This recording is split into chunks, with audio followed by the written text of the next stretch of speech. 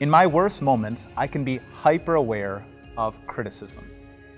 And as a pastor, I don't have to look very far to find some. Sometimes after I preach a sermon, I'll get a text message or an email of somebody who didn't like something I said in the sermon, or maybe I'll get a letter every once in a while of people who maybe challenge some of my leadership decisions. Maybe something like that has happened to you, where someone commented about something you said or did on social media, or maybe somebody's speaking behind your back. The problem is when we become hyper aware of criticism, we can be unproductive. We're not living fully alive in the present. I can get too anxious about making a decision about the future, afraid that I might make someone upset. Or I can analyze and fixate on the past decisions that I've made. And all that keeps me from living a mindful life, keeps me from living fully alive in the present. Well, as we look at the life of Jesus, we see that Jesus practiced a form of mindfulness. See, people had all sorts of opinions about him. Some people liked what he was doing, some people were fully behind it and excited about it, and some people were challenged what he did and were very critical. But Jesus would not internalize all the opinions of everybody around him. He didn't let himself be overwhelmed with all of those emotions.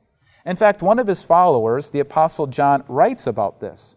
When Jesus was getting all sorts of feedback about his ministry, John says this, "But Jesus would not entrust himself to them, for he knew all people. He did not need any testimony about mankind, for he knew what was in each person." See, Jesus was aware of all the different opinions of people. He knew all of the criticism that was going on, but he would not entrust himself to human beings. He wasn't going to internalize everybody's opinion because he knew it was in a person. He knew that people could be selfish or self-centered or fickle or misguided. And so mostly he listened to the opinion and view of his heavenly Father. So what would it look like for us to practice a form of mindfulness and imitate Jesus? Well, maybe right now you could be aware and consider all of the different opinions that people have of you.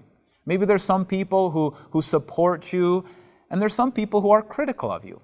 Instead of internalizing all of those opinions and entrusting yourself to them, look at them from a distance. Evaluate what people are saying, and maybe you'll find that some things that people say are right, and you need to change in some areas.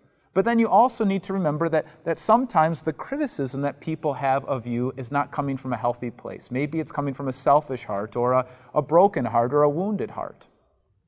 And most of all, we need to be aware and respond and believe what our Heavenly Father says about us, that we are God's children through Jesus Christ. So what it means to practice Christian mindfulness, it means that not everybody gets to be in your head. No one gets to live in your brain rent-free. In fact, you can drown out all of the different voices of criticism by continuing to listen to your Heavenly Father. And then you can live a life fully alive in the present. Let's pray. Lord God, there are so many different opinions that could be swirling around us today. Some people who approve of us, some people who reject us. Give us the humility to listen to those things that are true and be willing to change. But Lord God, lead us not to be overwhelmed by the opinions and all of the different emotions that are swirling around us. Help us to live mindfully, to live a life fully alive in the present. Amen. Hey, what's up everyone? Pastor Mike here from Time of Grace. Thanks so much for checking out this podcast. We certainly would love this message to reach more and more people.